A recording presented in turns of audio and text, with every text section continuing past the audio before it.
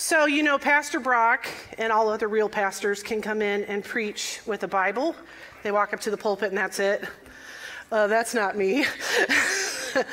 So these guys are helping me kind of get things settled. I appreciate that. Thank you, Callie, for your prayer this morning. I appreciate that too. Thank you guys. You've been so incredible, so kind to Pastor Brock. Thanks, man. So kind to Pastor Brock and Pastor Kim, really generous. And I know how much they appreciate that. They are on 2 weeks of vacation before he starts his responsibilities as the Northwest District Superintendent. And so we're excited for him, excited for that. And so to prepare for that shift in responsibilities, they wanted to take a little time together and pray and go to Disney World, priorities. So, so that's where they're at. So that's been great. I wanted to let you know kind of what's going on next. Don't mind my Idaho potatoes. You'll understand soon, all right? So I wanted to let you know a little bit, just kind of what are the things that are going on. First of all, it's really a privilege to get to speak today. So thank you for that. I know you didn't really have much choice, but I appreciate being here anyway. So thank you. Let's take a look. If you look at your bulletin, I should have brought one up, sorry. On the back page, so if you just flip it over. Hey, Carol, thanks. On the back page, is the preaching schedule. So all the staff, we're just taking turns, and so it's really a privilege for all of us to get to speak and to teach, and so you kind of see who's coming next there. So that'll help you track that. And as we get going on July 11th, Pastor Brian's going to actually start our study on Acts. And so each week the scripture will be in there so that you can read the scripture before that week so that you can kind of be prepared. All right, that'd be great. That's available to you, remember, online if you want to check out our website or the PFN Connect app. That bulletin's there too so you can see, who's doing what. All right. Other things you need to know. Okay, Pastor Brock will continue to meet with our church staff, with our church board. Both have filled out a survey about what characteristics they think should be in our next leader, what's important to them. So in the July meeting, they're going to go over all the survey, all that information, and then they're going to begin their first steps in choosing our leader. So that's kind of exciting, isn't it? So who will they be? Will they be a woman or will it be a man? We don't know. How old will they be? Will they be single or will they have a family? What will their background be? What will their ethnic background be? What color will their skin be? What will their life experiences be? I have no idea. I'm so excited. I think it'll look a little bit like this.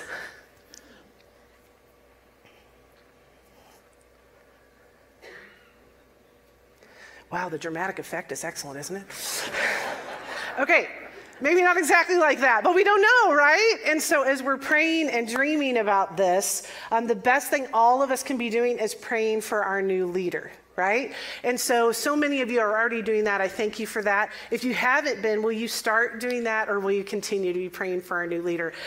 We don't really know who it's going to be, and so that's pretty exciting. Okay, I wanted to let you know that I'm going on sabbatical for the month of July.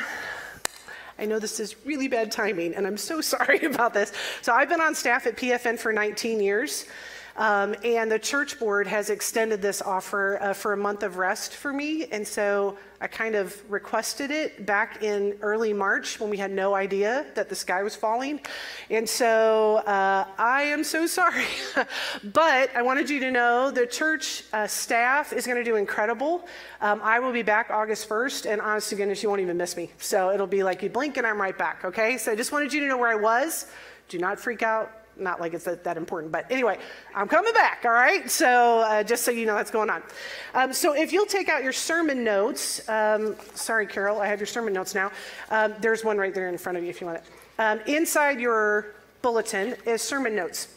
And so today, I wanted to learn together about Kelubai. All right, so Kelubai's story is in Numbers 13, 14, 26, 32, 34, Deuteronomy 1, Joshua 14, 15, 21, and Judges 1.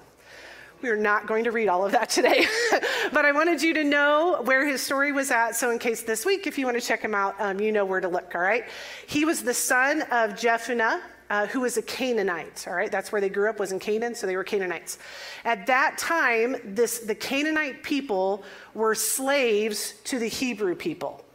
So let's talk about that for a minute, because if you go look up that scripture, you're going to find 3 words that talk about the same group of people: Hebrew, Israelite, Jew. They use those interchangeably, but it can get a little bit confusing. So there's a guy named Abraham who had a son named Isaac, who had a son named Jacob. And so all the descendants of those guys are Hebrew, Israelite, Jews. Okay?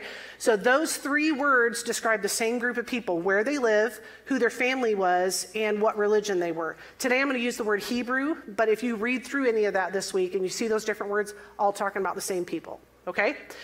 So the Canaanites were slaves to the Hebrews. Now, a new Pharaoh came into leadership. So what's a Pharaoh? Okay, in the country of Egypt, they had a king dictator kind of a guy, okay? And his title was Pharaoh.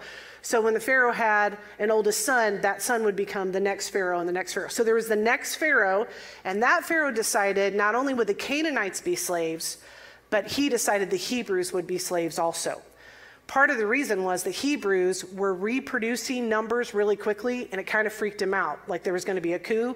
And so he decided if we make both of them slaves, then we have control over them. So they were pretty harsh on the Hebrew slaves. So Kelubai and his family experienced the plagues that were happening in Egypt. During that time, there was a guy named Moses who was trying to lead the Hebrew nation out of Egypt and out of slavery. So Moses would go see Pharaoh. Pharaoh would say, no, your people can't go. Moses would say, let my people go. And they go back and forth and back and forth. And the God of the Hebrews sent plagues on Egypt. While the Canaanite slaves and the Egyptians both experienced the plagues, the Hebrews lived over here in Goshen, and they were faring very well. They didn't get boils and locusts and gnats and rivers of blood and frogs and all the stuff that these guys were doing. So Kelubai says to himself, I think I'm going to Goshen. Sounds like a smart guy, right? I think I'm going to take my family to Goshen and see what's going on over there. Plus, I'm like a shirt-tail relation to these Hebrew people. A long time ago in my family, a Canaanite man married a Hebrew woman. So somewhere there's blood in there, so maybe they'll let me in. Because he knew that was a hope for his family. They were slaves, the Hebrews were slaves. If they were going to leave Egypt, maybe they could leave Egypt with them, and then they wouldn't be slaves anymore. They would have protection, and they would have this hope for freedom for their future, right? So Kelubai and his family locate the leaders of the Hebrew tribe of Judah. That was kind of his arm of the family, okay? And when they got there and he had the conversation with the leaders, they were not convinced that he was family or that he was a friend.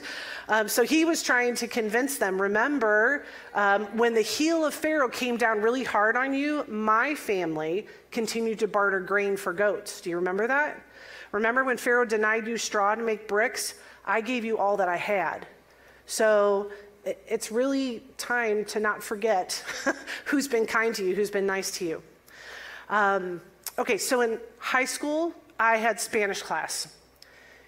And in Spanish class, in my hour, the Spanish teacher gave you a new name that was close to your name. Do you remember that at all? So my name's Cheryl, and so she said, now you will be Concepcion. Okay, so that was my new name. Isn't that close? My parents were so proud. I came home and my Spanish name was Conception. Fantastic. So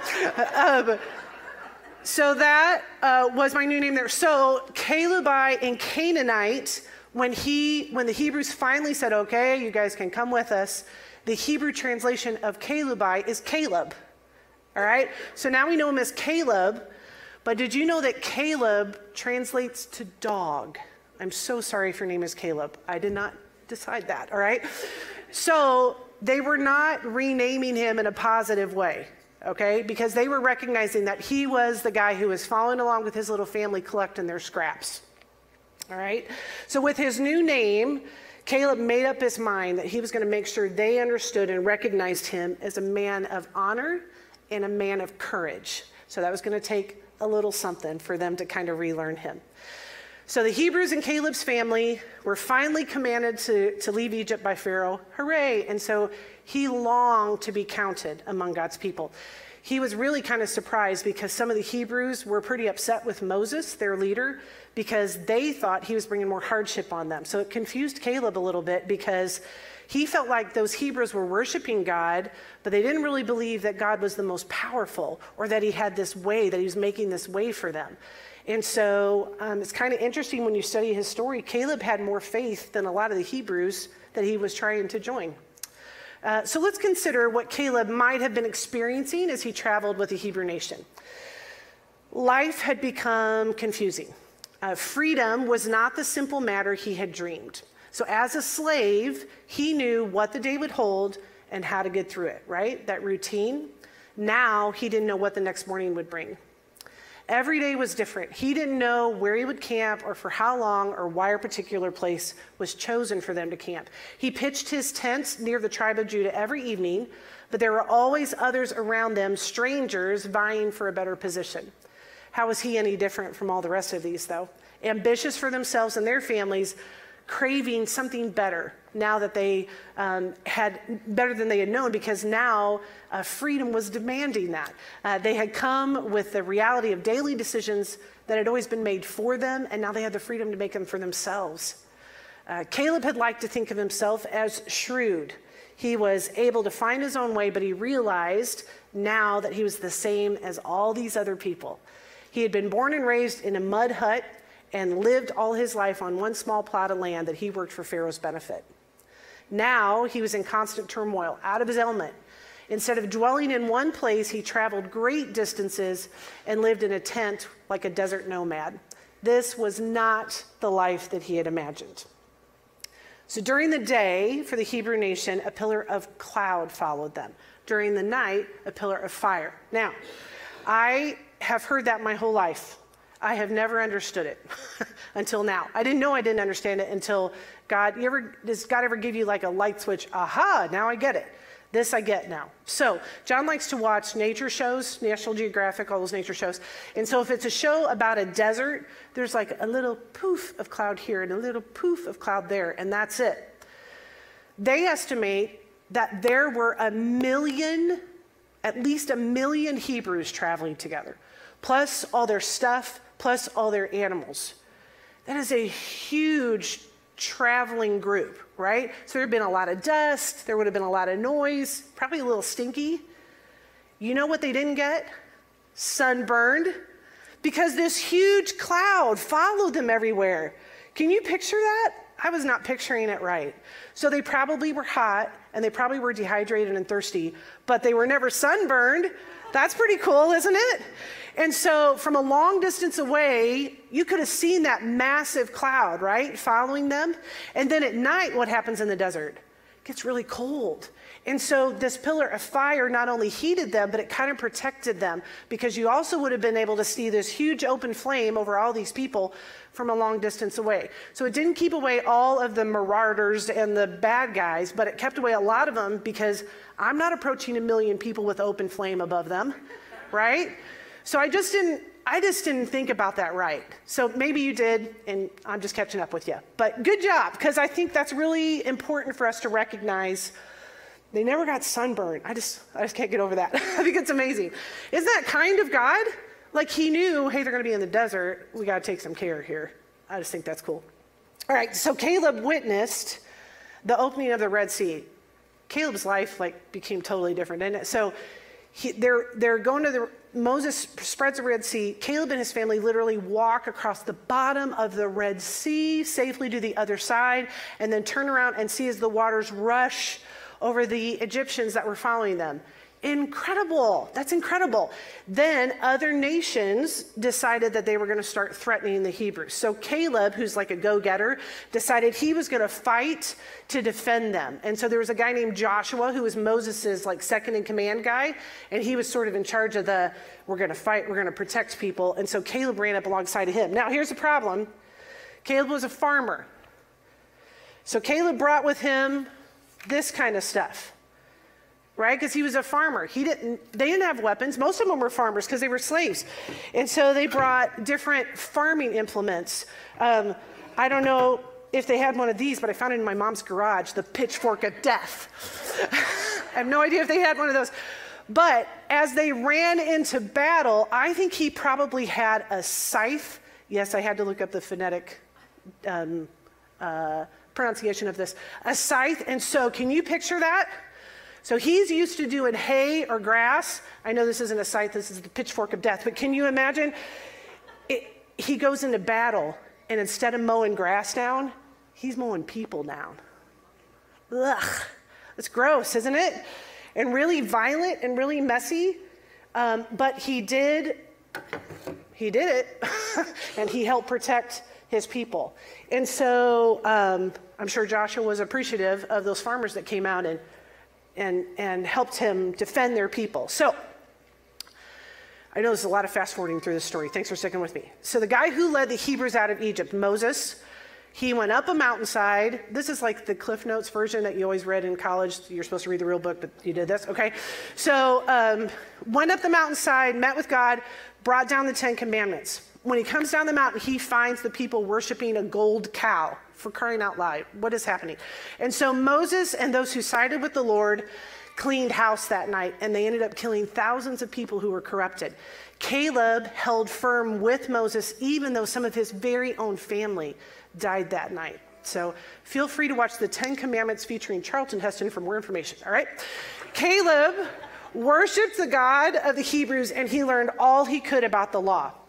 His entire family helped with the prep for the tabernacle. So they're building stuff, they're sewing stuff, they're melting stuff down.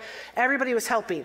Every day, God provided manna. Now, when you study for stuff like this, you discover all kinds of interesting things. For manna in my head, I had a tortilla, or pita bread. That is not what manna looked like. Now you know I have instant mashed potato flakes. I taped this so that Luke wouldn't dump it on the ground. Thanks, Luke, for not dumping it on the ground. Okay, so when they came out in the morning, not on a plate outside their tent, but all over the ground were these little tiny manna flakes. That makes it different, doesn't it? Because after a while, people got tired of this. So this, I would have probably had to be on my hands and knees, right? Picking up my flakes into my little bowl. Like I would have prayed, Lord, I'm going to put a bowl outside my tent. You want to put the manna in there tomorrow? I'm cool with that. Because every day they would have had to pick up all these little bit of pieces. So I can kind of resonate now with them that they got a little frustrated with that. After a while, that got really monotonous, a little bit irritable, a little bit restless. They started complaining, okay? Well, that makes more sense than going out and picking up a tortilla. Come on, Hebrews. Just go pick up your tortilla. But this is different, right? So we got to get this stuff right in our head. So God says to Moses, because they had regular conversations, it's time for a recon mission to Canaan, to the promised land. So he instructed each tribe to choose a representative, and the tribe of Judah chose Caleb. So he was going to get to go be the spy on the recon mission. So we're going to look at scripture. You knew I'd get here eventually, right? So we're going to look at scripture. This is the Bible. This is God's holy word. We preach from this every single week. It's incredibly important to our church. It's incredibly important to the Christian faith. It's a great book, but it's a little bit weird. I think that's okay to say, all right? So the front half of the Bible is called the Old Testament. Back half is called the New Testament. The front half shares about a love story that God has with the Hebrew people. It also has all these different words of encouragement for us. It shows different people, human beings that did it right and human beings that did it wrong, and how God loved both of them and brought them through that. And then it also prophesied about the coming Messiah. So the New Testament is all about the Messiah, who happens to be Jesus Christ. He's born in the New Testament. It goes through his life. It goes through how he hangs out with his friends called the disciples. And then it's about the new church and life from there on. And so it's super encouraging for us. We can learn so much from it. So today we're going to look at the book of Numbers. Numbers is in the Old Testament, the first half. And Numbers is a part of the first 5 books of the Bible called the Pentateuch. So 5 Pentateuch. It was incredibly important to the Hebrew people. Some of those Hebrews probably had all 5 books memorized. Can you imagine that?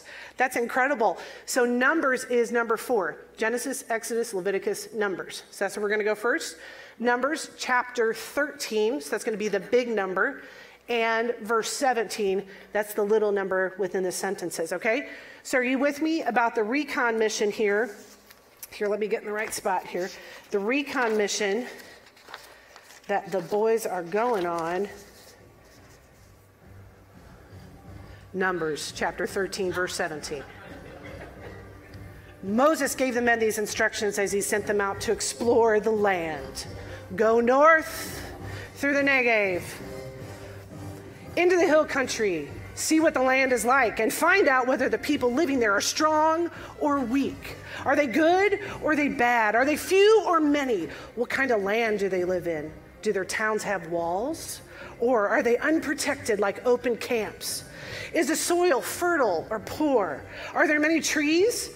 Do your best to bring back samples of the crops you see. Perfect. All right. So that was the spy recon mission. So they sent them all out, and they decided that if they split up into groups, they could probably cover more territory. So Joshua and Caleb became partners on the spy mission, and so they traveled together. Verse 25, at the end of 40 days, they returned from exploring the land. They were back. They came back to Moses and Aaron and the whole Israelite community. There they reported to them and showed them the fruit of the land. They gave Moses this account. We went into the land to which you sent us, and it does flow with milk and honey. Here's its fruit. Can you imagine? Maybe your whole life you've had raisins, and this is what they bring back? That would be like, right? It would be so exciting to see the fruit. Now, in Scripture, it says they had to hold a stick and put the grapes over it because the grapes were such a huge clump. Target didn't have that big of a clump, but it would have been cool to bring it in on a stick, right? But the people who live there are very powerful, and the cities are fortified and very large. Then Caleb silenced the people before Moses and said, we should go up and take possession of the land, for we can certainly do it. But the men who had gone up with him said, we can't attack those people. They are stronger than us. The land we explored devours those living it. All the people we saw there are of great size. So Caleb had such confidence in God. He recognized that God had already given the land to the Hebrews, and all they needed to do was obey him, but the others were fearful, and they did not go into Canaan. So the 10 of the 12 spies, I just think that they ticked God off. I think it really frustrated him. And so God and Moses have another conversation, and Moses intercedes for the people, and God listens. Praise the Lord, right? So starting in Numbers chapter 14, verse 20, the Lord replied, I have forgiven them as you asked. Nevertheless, as surely as I live and as surely as the glory of the Lord fills the whole earth, not one of those who saw my glory and the signs I performed in Egypt and in the wilderness, but who disobeyed me and tested me 10 times, not one of them will ever see the land I promised on oath to their ancestors. No one who has treated me with contempt will ever see it. But because my servant Caleb had a different spirit and follows me wholeheartedly, I will bring him into the land he went to, and his descendants will inherit it. So because the spies had been on their mission for 40 days, now the people are going to have to wander in the wilderness for 40 years. Do you remember when you and your 2 sisters and your brother went on vacation and your brother was being the fool and you all 4 got in trouble and you told your dad, it wasn't me, it was my brother, and he said, well, I probably missed a time, so you're all 4 of you getting in trouble. Do you remember that? Is that just really specific to me? Do you remember being in class and one person was acting up and the whole class got in trouble for it? Do you remember that? Oh, Caleb and Joshua were so close. They were so close. It was the other guy's fault, but Caleb and Joshua were still going to have to wait 40 years before they got to go into the promised land. What a bummer. So Caleb watched as God led them back into the wilderness. So you have the pillar of cloud and you have the pillar of fire still leading them, and people complained and they bickered and they missed the good old days of Egypt. Remember when they were slaves and how fantastic that was? That's what they were missing. They tired of manna day after day. They tired of the wandering, and they tired of watching as their loved ones died. So if you have 1 million people, the simple math, 40 years, 65 people a day would have died. So can you imagine the heartache that would bring and the fear that would bring? And that fear hardened their hearts against the Lord. So Joshua, strong, quiet Joshua, finally speaks up and says, do you want to hear what I have to say? So be it. Stop talking among yourselves and listen to the Lord God who brought you out of Egypt. It is too late to look back on what could have been. We must look forward to the promise God has given us. The promise God has given us. And so Caleb realized that was the promised land. So Caleb had to make a decision because he was watching the people gather their manna and then talk all day. And he decided, you know what? My boys and I aren't going to do that. The boys of Judah are not going to do that. So we're going to do something different. So he decided he was going to start training them. All of them were farmers. Nobody was a soldier. And so he decided, okay, we're going to start some training so these guys can be ready. And so he was running drills all the time for strength and agility, and so they could get faster. And so you heard, if you walked by kind of their section of the camp, you heard all these trains that left, left, left, right, left. They're throwing stuff and hitting each other and doing all the stuff that boys do together to train, okay? They're doing all of that. And then the times when they were by an area that had a lot of wood, he would send them out. They would gather all of the wood so they build a big fire, because they took all of their farming implements and they melted them down because they knew they were going to have to make weapons. So you either heard them singing left, left, left, right, left, or you heard this, because it became a blacksmith shop essentially, right? They were melting everything down to make weapons. Now, they had no idea how to make weapons. They had no idea how to use weapons. That's why they were practicing. So the first sword, I just happen to have a sword at my house to bring to church. It's concerning. I'm very concerned about our family. Their first sword did not look like this, right? Their first sword, I bet, came out super wonky. So they had to remelt everything, beat it out again so that they could come up with a decent sword, right? And so they were practicing with the sword. They were practicing shooting bows and arrows. I would say they couldn't hit the broadside of a barn, but there was no barn in the desert. So they were just trying to hit something, right? And then they had shepherds among them who had always used slings and stones. And so those guys came and did like a little hands-on workshop so that everybody could learn how to use a sling and a stone. So they were working on it, trying their best to get ready.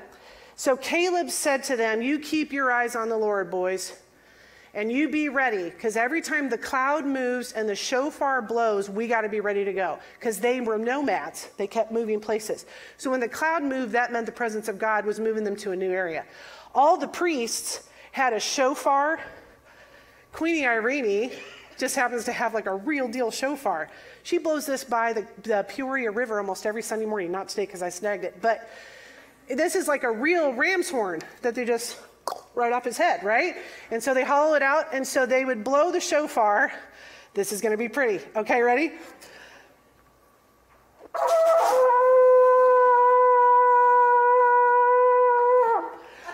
And then they passed out. Oh, my word. Woo! They would blow that, and as soon as those guys heard that, they knew to go and roll up their tents and all their stuff, get it all packed up. And for 1 million people to move, can you remember going on family vacation? Oy, 1 million people to move. Guess who was always at the front of the line? Caleb's crew. They would get their stuff wrapped up as like a contest. They'd get it done so fast as soon as they heard that, and they'd be ready to go. So can you kind of picture a conversation, between, be very careful with the shofar, Cheryl. Yeah. Okay, so I can kind of picture this conversation between Joshua and Caleb. So Joshua, remember, they're buddies, but Joshua's like second in command. And so he says to Caleb, hey, who told you to train soldiers? Because I didn't tell you. And I don't think Moses told you, and I don't think God told you. And so Caleb said, when the Lord sends us into Canaan, we have to know how to fight. And Joshua says, the Lord said the land is ours. Yes, the victory is already decided, but we still have work to do. Do you think God just wants us to sit around and eat manna for 40 years? Our work is to believe, Caleb. Yes, Joshua, but faith is proven by action. The spies who went with us into Canaan believed in God, but they refused to act upon their faith by going into the promised land. Maybe if God had crushed the walls of the cities and obliterated everyone, then we would have gone into Canaan. You had no compassion for them, Caleb. They suffered for their lack of faith. Their lack of faith could grow within our ranks, and inactivity breeds rebellion. That's a good line, isn't it? Inactivity breeds rebellion. We have to do something what's better than to prepare for the battle ahead. So that's what he did. They prepared every day. So every morning they'd go out, they'd pick up their manna, their delicious manna, all right? They'd pick that up, they'd go and they would pray. They would make their morning sacrifices. Excuse me. They listened to the reading of the law, and then they went and trained, right? And Caleb had all of it set up, and they would train, and they would practice with all their weapons. The rest of the people started their day very similarly to Caleb's crew. So they would go and collect their manna. They would go and pray. They would go and make their morning sacrifices. They would listen to the law. Then they would go back to their tent and sit outside their tent and eat their manna. And then they would talk, and they would talk, and their talking turned to complaining and whining, which led to rebellious attitudes. Caleb said, no, we are not going to do that. So every time the camp moved, it was like with the precision of an army. And so when the cloud rose, when the shofar blew, everybody left. And they learned day by day, week by week, month by month, year by year, to follow the Lord. And you know what happened? The old moaned and mourned, grumbled and groaned, and died. The young praised and practiced, rejoiced and reverenced God, and lived. So fast forward to the end. 40 years after wandering, Joshua and Caleb led the Hebrew nation across the river, Jordan River, into the Promised Land. And there they spent many years defeating all the enemies that lived there. So at the top of your notes, I know we've kind of gone through these, but at the very top, you see their travel with the arrows. Because Kelubai started in Canaan and he ended in Canaan, right? And all those different places in between. This was his prayer at the end of his life, and it's printed in your notes for you. Lord, don't let us become complacent. Don't let us become so used to miracles that we fail to recognize and give thanks and praise for what you have done for us. Sometimes you are so vast. Your ways are so incomprehensible that we fail to see you at all. But you are here. You're over us and behind us. You go before us, and you are our rear guard. You breathe life into us. Let us never forget that. So Caleb is 85 years old. He's a farmer. He's a warrior. He's a wanderer. And he spent so much of his life investing in other people for the kingdom. At the end of his life, when he looks back, in Joshua chapter 14, he says, "For my part, I followed the Lord my God completely." Can you take a second and just kind of think about that? Let that sink in. For my part, I don't have control over any of your parts. But for my part, I followed the Lord my God completely. What an incredible word. Caleb didn't know God until he was about 40 years old. So maybe you came to know the Lord later in your life. Maybe today is the day that you're going to come to know the Lord. The whole time he was waiting, all 40 years, he was actively waiting. He was praying, he was obeying, he was following God's lead, but he was still waiting. Would you take out your communication card real quick? Because on the back of that, it says, "I choose to actively wait by." Now, this isn't an exhaustive list at all. It's just a list. You could choose to actively wait in whatever situation your life is in. Maybe you're waiting for a new lead pastor. We are, right? Maybe you're waiting for some medical tests to come back. Maybe you're waiting for the job that you'd always hoped for. Maybe you're waiting for a relationship. Maybe you're waiting for your family to reconcile. You're actively waiting somewhere in your life. And so you could choose to pray. You could choose for here, continue to attend, just thinking about waiting. We're actively waiting for our new lead pastor. Continue to attend, whether you're online with us today, which we love, or whether you're in person. You could start or continue to give financially. You know what? We need help cleaning out our facilities. Pekin, Southside, Summit. We need help with inside projects. We need help with outside projects. So how are you going to choose to actively wait? I will tell you, I was on staff. I've been here for 19 years. So I was on staff when Greg Mason was here. And then he left. And we had about 7 months before Pastor Brock came. In those 7 months, did you know that we grew in people? Did you know that we gave continually through that time financially? And did you know we found every closet, every wall, every project in this place to do? So yes, Pastor Brock shared last week how he kind of hit the ground running. He knew a lot of us because he had studied the directories and everything. Guess what? He had to hit the ground running to catch us. Because we weren't sitting around waiting, we were actively waiting. And so in these months, however many months these are, we have an incredible church board. I have very high level of trust for the people that serve there. We elected them. Did you know that?